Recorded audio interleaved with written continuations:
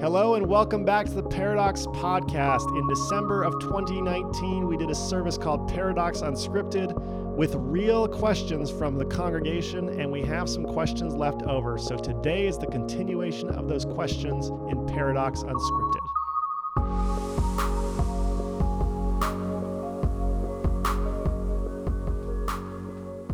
I'm very excited to welcome Adam to the Paradox Podcasting headquarters. Adam, we're glad that you're here.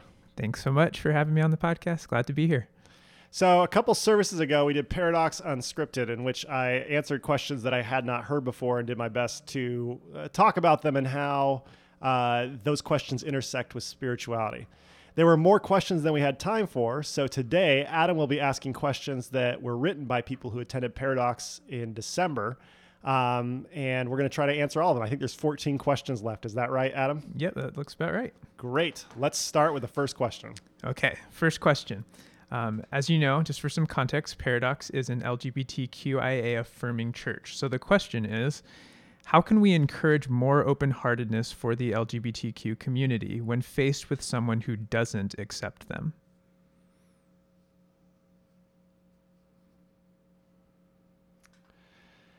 I think the best answer to that is to tell stories. Stories are by far the most powerful method for people to change. And you may ask where I've got that idea from, and it's from the life of Jesus Christ. Jesus told stories more than he told rules for the way people should behave. And I will tell you from my personal story and my personal journey, there's a lot of theological discussion about LGBT persons, and I don't think that's particularly helpful. I think a much more helpful conversation is to allow people to tell their stories and where they've come from. Some of the most moving moments of my life have come from people who've been willing to share what it's like to face discrimination at the hands of church because of their gender identity or sexual orientation. And so what Paradox can do is get people to tell their stories, amplify those stories, be part of those stories, celebrate those stories, and recognize where Jesus is in the midst of all of those stories. So that's what I would say. Awesome. Kind of a follow-up to that question. Another question that was submitted says, how did you gain such confidence that the Bible does not speak against same-sex marriage? That's a great question. I studied it pretty extensively. When you look at the Bible closely, you have to look at what it does and what it doesn't endorse. And one thing it overwhelmingly endorses is slavery.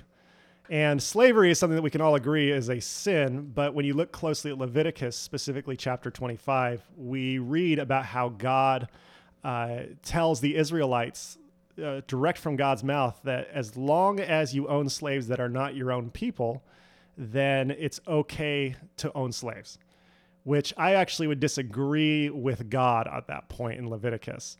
And you may say, where do you get the grounds to disagree with God? Well, I would say that I'd get that from the Bible as well. Moses disagreed with God twice and won both arguments, which is rather strange. But really, when you look at it that way, the Bible all of a sudden starts to get into different categories as to what it is, because this idea that it's a moral code that was meant to exist for all time simply doesn't hold up when you read it. And yet, that is what most Christians in America will tell you the Bible is. I have found personally that my definition of the Bible has helped me, which is the Bible is 100% accurate in a way a people group perceived God over multiple generations. And the Bible's never failed me in that, with that definition. You may have a different definition, and that's fine. But when people say, well, the Bible clearly says that homosexuality or same-sex marriage is a sin, I would say, stop. Where does the Bible say that, and what does it actually say?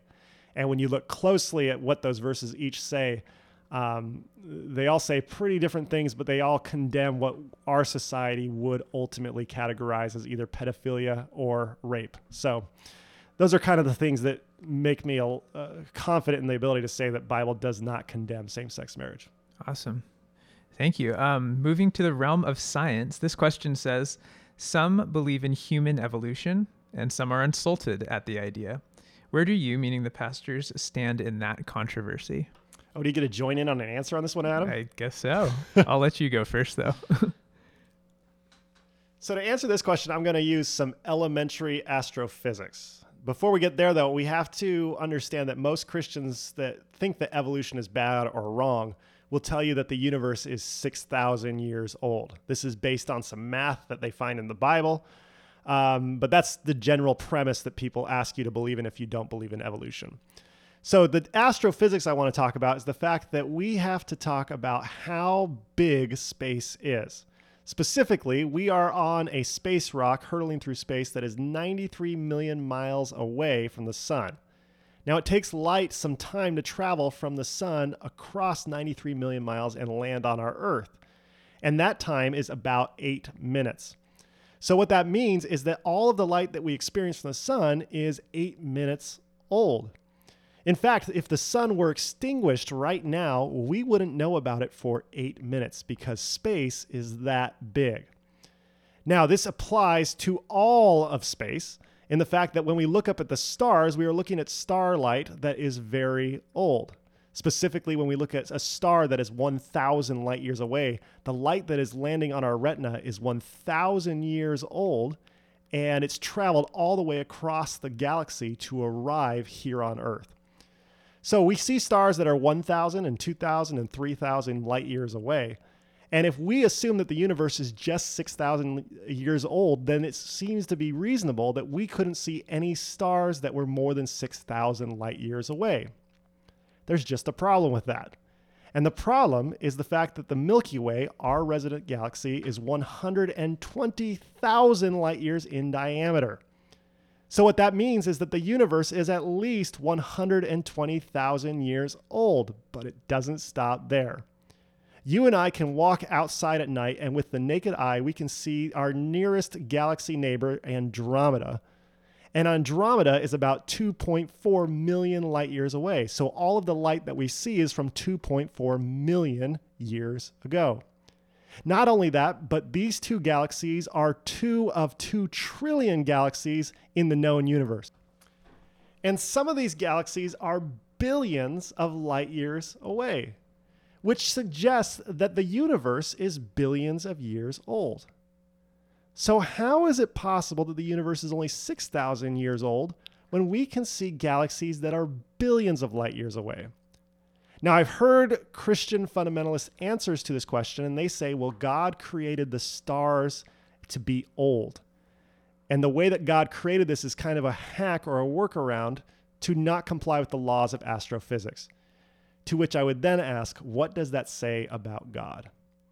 We know infinitely more about space and light and how big the universe is than the people that wrote the Bible. So the idea that there's still a controversy about how old the earth is from the Bible to science is really a misnomer of what it actually is saying. So when people ask me, what do I actually believe? The answer is, well, existence and time is very old for our human perception, and the galaxy and the universe are very, very big. Adam, what do you think about this? Yeah, so I really appreciate the science angle. I think maybe the only thing I would add is from a biblical angle, the question mentioned that some people are insulted at the idea of human evolution. I think there's this misunderstanding or this misnomer sometimes that Christians who believe in human evolution don't take Genesis 1 specifically very seriously, or they do damage to it by believing in human evolution. The problem with this is that Genesis 1 and 2, and the entire book of Genesis, rather, is good at a lot of different things. It's good at being a critique towards other cultures. Specifically, Genesis 1 is great at being a critique for other creation myths. Genesis 1 and 2 and 3 are very good at talking about or explaining the world to the cultures of the day and why the world is the way that it is. Something that Genesis as a book, and especially Genesis 1 and 2 and 3, are not meant to be are a literal commentary on how humans developed, or a literal interpretation of how we're supposed to understand the world, because the people that wrote Genesis were not living in 2019 or in 2020, I guess we're in now, with all of the science, technology, and understandings of the world that we have. So the books are very much meant to explain the world as they understood it in their time.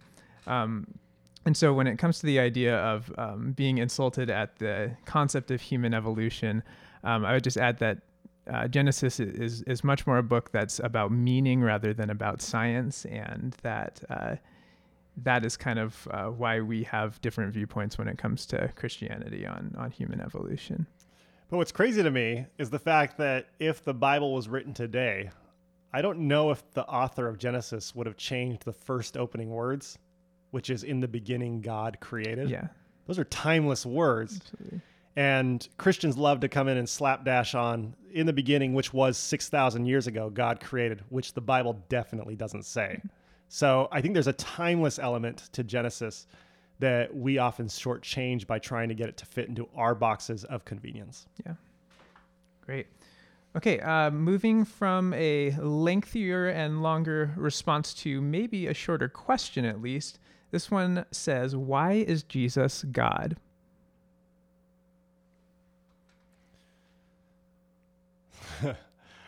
That's a hard question to answer because anytime you try to answer why God did this or that, that's really difficult to try and try to tell you what God thinks, because I don't know. That being said, I think that a better question is to ask which human being isn't God? Because while we talk about how Jesus is fully human and fully divine, it's important for us to acknowledge that the Bible tells us that we're all created in the image of the divine. And so if somebody says, well, I value Jesus above all others, I'm not sure that's the work of what Jesus came to do. Instead, I think that Jesus was much more about calling what the divine was in other human beings, and also Jesus affirmed his own humanity. Jesus, while other people called him the Son of God, more often preferred the title Son of Man and emphasized his humanity over his divinity. And the fact is, like, the very idea of our existence is something that I would say is wrapped up entirely in our just this intersection of what it means to be alive within our humanity in a very, bodily way, as well as something that's more than that, the spirit, which is the intersection of the humanity and the divine. Awesome.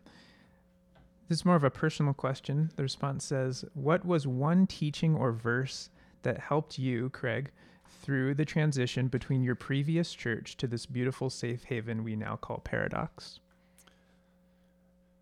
That's very kind of you to call it a beautiful safe haven, whoever asked this question. We also have some issues too, and we're a church made up of imperfect people. But yeah, we're working toward making it a safe haven and stuff. And I appreciate if that's the perception that you have of it, and if you've experienced that for yourself. I'm going to answer both of those for teaching and verse, because I think that there's two different things that are helpful there. The first one is a teaching. The teaching that I talked about at my very last sermon at my previous job was by a German philosopher named Helmut Tillicke. And he said that anyone who speaks to this hour's need is flirting with the edge of heresy. And I think that that's very helpful to me, because if you ever want to speak to what is actually going on and actually going to matter, it will be divisive in its nature because people hold stakes in different things. And so that teaching, which I think he wrote about 100 years ago, somewhere in there, that really helped me, because it reminded me that I was doing my best to speak to this hour's need. And when people called it heresy, that was something that was not new. As far as a verse that helped me, what few people understand the transition out of my previous job is that I felt a real betrayal by the Bible. I did my best to teach the Bible for what it was, and I was told that if I taught the Bible that I would be accepted. And the fact is I tried that and I wasn't. So let's just say the Bible didn't really feel like my friend through that transition. What was much more helpful was a Coldplay song, which I know it's really surprising when a white guy likes Coldplay, but here we are. There's a song Up and Up that just came off their new album called A Head Full of Dreams. And there was this last line in there where Chris Martin sings, like, despite the pain and the things that you face, don't ever give up, don't ever give up. And that line really stuck with me, is like, just don't give up. And I saw Coldplay in concert, I think about a year after Paradox started, and they sang that song. I remember I just started crying, and I just responded to him and I said, I didn't give up, Chris. I didn't. So It's not a Bible verse. I really believe in modern inspiration as well. The Bible, if you didn't know, I still really think highly of. I did go through a mini betrayal of it. It's a bigger betrayal than that. But yeah, I didn't really have a verse that helped me through it, if that's what you're asking. So, all right. Thanks. I didn't know that story. That's a really great story. Thank you. This question says, how do you describe the devil and evil in 2019, even though now it's 2020? I assume both apply.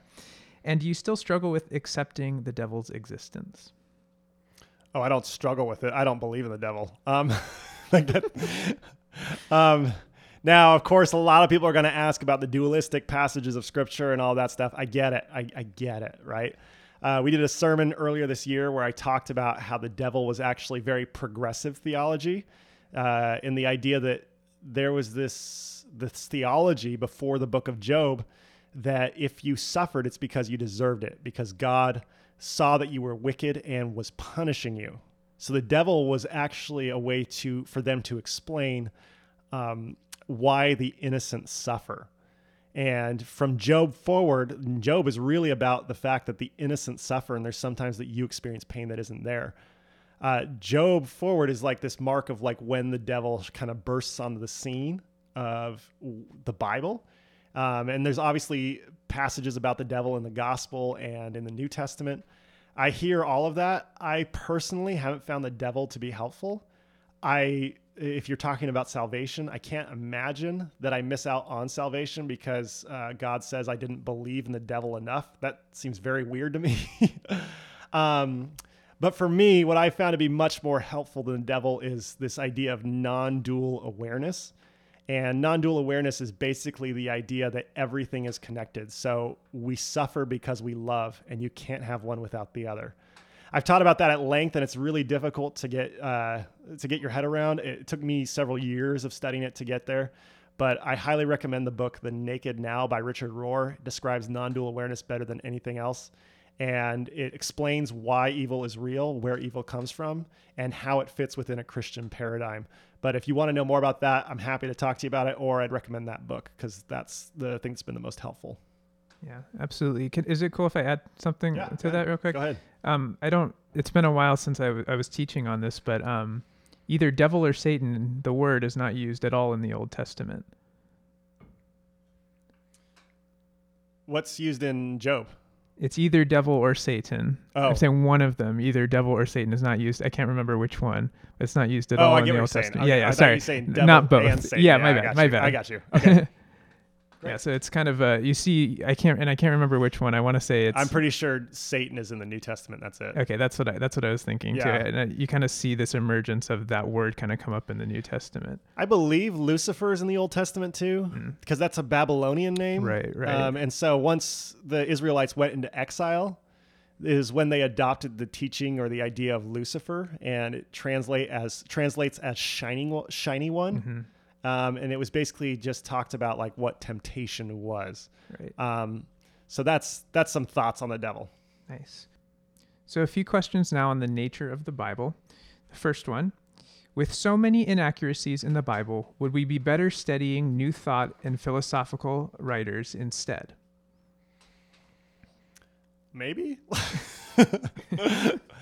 The reason I would say no to that is I haven't found a book that's better at starting discussions than the Bible. And when somebody says that we shouldn't study the Bible because there's inaccuracies, I would say that you have a different definition of what the Bible is than I do. I actually love the contradictions and the inaccuracies. It actually makes it a much more interesting book. And while people have pointed to other books that could be more helpful, in my life experience, I haven't found a better book in all of literature than the Bible for starting discussions and talking about what matters today. Okay, continuing on. Jesus had a radical message. The Bible didn't really exist until 1500 due to the printing press.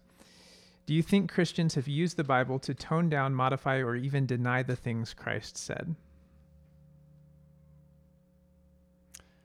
I mean, the answer is yes about that. The idea that the Bible didn't exist until 1500 is a bit flawed. Access to it was restricted, but the Bible was really put together sometime around the 3rd, 4th, or 5th century CE. Um, Christians have, I can think of 112 different examples right now, put words into the mouth of Jesus, and somebody could accuse me of doing the same thing, and I just hope that I'd at least be honest about it. We try our best to show where things come from in Paradox, and if you consider yourself a student of the Word, I would encourage you to be able to cite your source and to understand where things come from. So much of what is handed through the tradition is the idea that Jesus said all of these things, and that simply isn't the case. There are only 4 books that document the life of Jesus: Matthew, Mark, Luke, and John. The rest are, very few of those books are about what Jesus said outside of that. And so if you feel like Jesus said something or Jesus stood for something, become familiar with that story, that passage, that verse where he says that, and try your best to understand the context behind that. Because the more educated we are about the Bible, the better it is for this current day and age, in the way that we relate to the world and to each other and within the church. I really believe that biblical illiteracy is killing the church, and I think that the best thing that you and I can do to fix that is to actually study the Bible and understand where things come from. Do the 10 Commandments still apply with the new 2 commandments that Jesus gave us in the Gospels? That's an excellent question.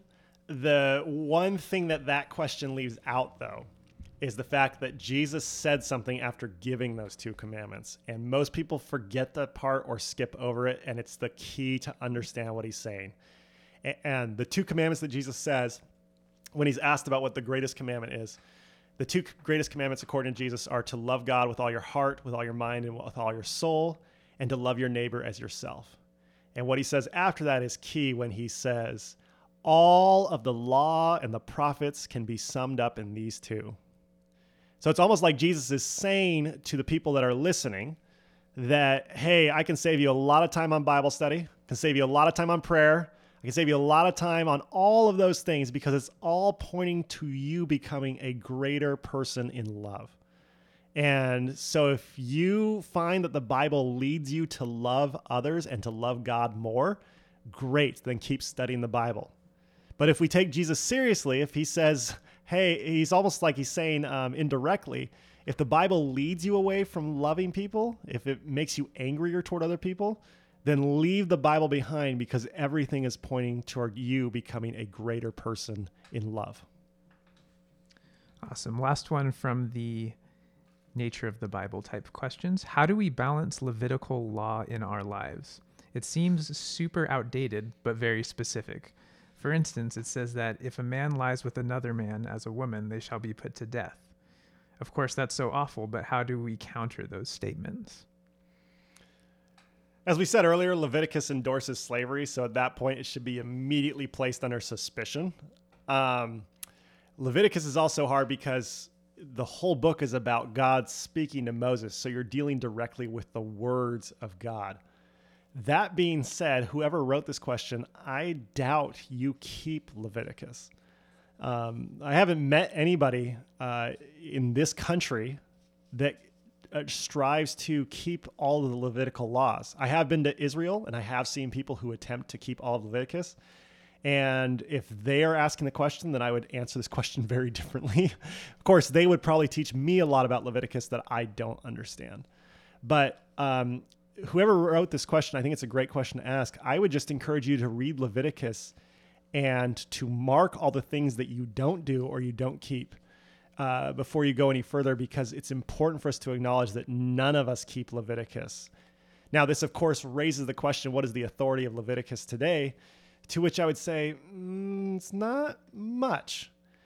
Because if there's anything in Leviticus that's helpful, it should be what Jesus talked about in the previous question, which is this idea of like all of the commandments are to lead you toward love of others and of God.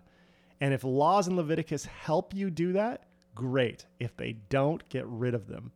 And so when it says that we should stone or kill homosexuals, I believe Jesus would come in and say, that doesn't help you to love. Let's leave that law behind.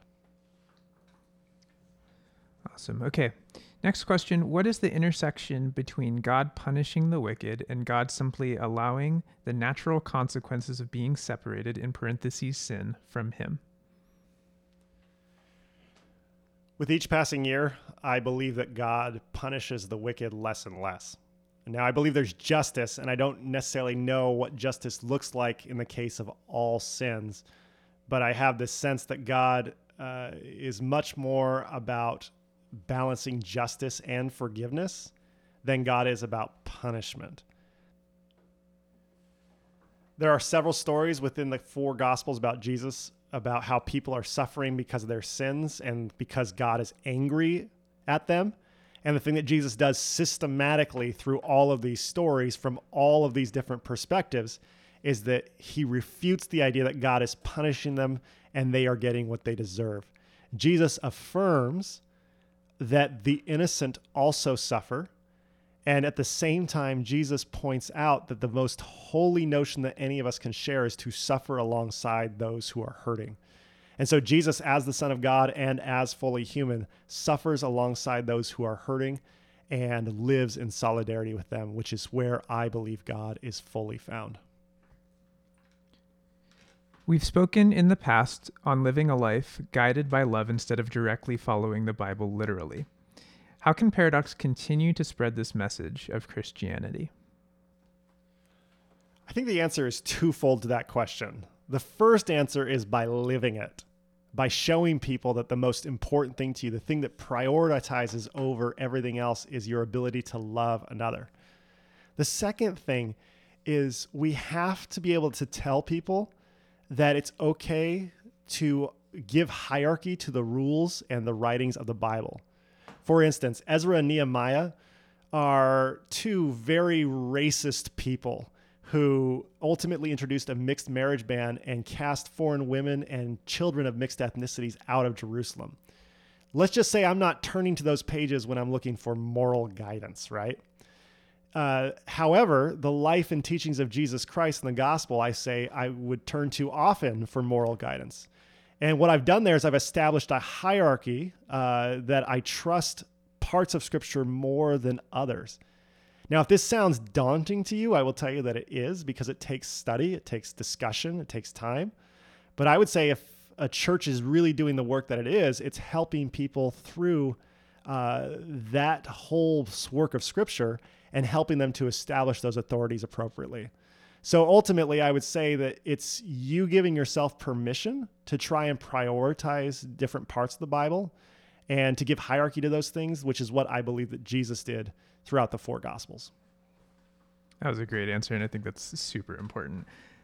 How do you draw the line between self-care that's healthy and self-indulgence that's frowned upon in the Bible? I think that it's funny. I actually heard this in a commercial, and they said it better than anyone else I've heard. And I said, why is this in a commercial trying to sell me a car? It was an Acura commercial. And they said that life is equal parts responsibility and pleasure. And I'm like, wow, that's so profound. I didn't buy an Acura. And I hope you don't need to buy an Acura to get that. But I feel like that's absolutely true. There is so much to life that is about balancing. And I think that we want balancing to be a very easy thing, but it's just not. I would say that one of the hardest things to balance is something I referenced earlier, which is justice and forgiveness. There's no way I can give a nice and neat answer of how to balance those things across the spectrum for all the injustices in the world. That's really difficult to do. But the reason that we come together on a Saturday morning and the reason that we're part of a church body together is because we find these discussions to be helpful and interesting, and then we go out and we try to change the world for the better. This is what we call kingdom life, and this is ultimately what we're called to be as participants in kingdom life. And when we talk about kingdom life, we're talking about the kingdom of God. And I think that these are discussions that are worth having, but it's really hard to narrow down balances for polar opposites and be able to say those things. Those are conversations that usually happen on a more personal level. So as far as your question about how do you balance selfishness and selflessness, it takes time. It takes practice. It takes you being willing to say, I'm sorry. It takes times that you're willing to say, no, I need this for me.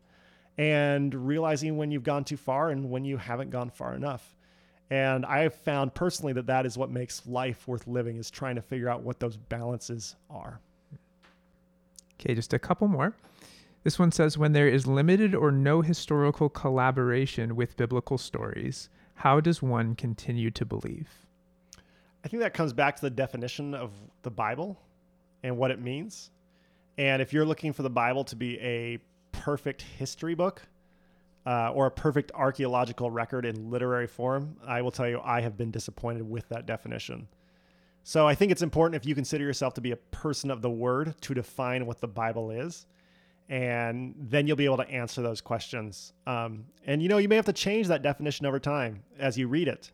And that's fine. I've changed my definition of the Bible several times. I've stuck with this one for a couple of years. I'd love to tell you it will stay with me to the end of time. I don't know if that's true. So define what the Bible is and then read the Bible. And if it challenges your definition, then change your definition. All right, our last question.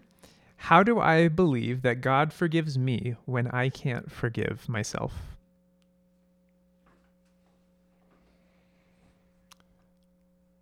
I don't think that you can ever believe that God forgives you if you can't forgive yourself. I don't know a way around that. I think that Richard Rohr talks about the 3 stages to love, and this has been very helpful to me personally. The first stage of love that everyone has to learn is love for self. If you cannot learn to love yourself, it is impossible for you to love another human being. And so when I stand up at Paradox and I talk about the importance of loving other human beings, I'm almost assuming that you already love yourself. Now, obviously, not everybody loves themselves that comes to Paradox for the first time, so I have to try and qualify that to the best of my abilities. But you can't move to true love for another human being unless you first love yourself. Once you can love yourself, you can move to loving others and loving people within your tribe. And then after you can love a tribe is when you can move to the 3rd stage of love, which is love for people outside of your tribe. That sometimes can be very easy in the 3rd stage, but it can also be very difficult when you're talking about enemies and people who do not like the tribe that you're in, or when your tribe discourages you from loving those people. This is why I believe that Jesus told his disciples in the Gospel of Luke that people will know that you're following Jesus based on how you treat your enemies. That is your ultimate testimony. It's the highest stage and the deepest form of love. And I think that's reflected in those 3 stages of love. So if you are wondering why or how can you believe that God can forgive you when you can't forgive yourself, I would say it's probably going to be impossible unless you can learn to forgive yourself first, to learn to love yourself, to learn to accept your own humanity and that you will make mistakes, and then to find that love is ultimately about loving the imperfect, which is ourself. And while you may have thought that was the last question, we actually have a bonus question. Because when I did Unscripted, I was asked the question, how did each of our pastors feel a call to ministry? Now, I answered that question for myself on December 28th, but Adam is here in studio. And so, Adam, I will ask you for the last question of this episode. How did you feel the call to ministry? So this is actually a question I've thought about a lot, and the best way that I've found to explain the answer to people is by telling a quick story first from the book of John chapter 9, because in that chapter, Jesus heals a man who is born blind. He allows him to see through a miracle. And what happens after that story is that the religious leaders have a lengthy debate and discussion with the blind man about Jesus and whether this man who healed the blind man is from God because he did such a good and powerful act, or if he's from Satan because he's disobeying the law. And they go on a lengthy discussion and a lengthy debate, and they kind of ask the blind man what he thinks about Jesus, whether the blind man thinks he's from God or whether he's from Satan. And the blind man's response to this question is simply this: I don't know, but this I do know. I was blind, but now I see. So when I was in high school, my senior year, I remember I was deciding what I was going to study in college and what my future would hold and what career I would choose. And I remember there was one specific night where I felt like God was literally and audibly talking to me and telling me and calling me to be a pastor. So at the time, if you would ask me when I was 17 years old, how did I feel the call to ministry? I would say, well, God literally and audibly called me. Well, I'm not 17 anymore. I'm about 10 years older, at about 26 years old, and things have changed in my worldviews and how I see God, and specifically how I view God's work and how God works in our lives and how God speaks to us. And the things that I believed back then are not exactly the same as I believe now. So my answer is a little bit different. What I have seen is that working in pastoral ministry, I've gotten the opportunity to work with some amazing people from my first job in Northern California to my current job here in Redlands, California. And I've seen the kingdom of God just manifested so clearly and so visibly in my life as I've gone through those years, and just seen God working in ways that were both mysterious, confusing, and awesome all at the same time. And so when we come back to this question, how did I feel the call of ministry today, or how do I continue to feel the call of ministry today? My answer is very similar to the blind man in John 9, that I don't really know, but I was blind and now I see. In other words, I'm not sure whether God called me or whether God continues to call me, or whether I'm supposed to be a pastor, or whether I'm the man I'm supposed to be, or will I continue to grow, and will I continue to be who I am in this life. But I just do know the powerful work that I've seen and the people that I've worked with and how the kingdom has been manifested. And I just hold on to that every day. Fantastic. Thanks so much for sharing. Yeah. Hey, Adam, thanks for asking the questions. Thanks for participating in the discussion. We are studying the book of John for the next 4 months, and we hope that you can join us at Paradox, and we hope that in the meantime that you may see and embrace Jesus Christ in all.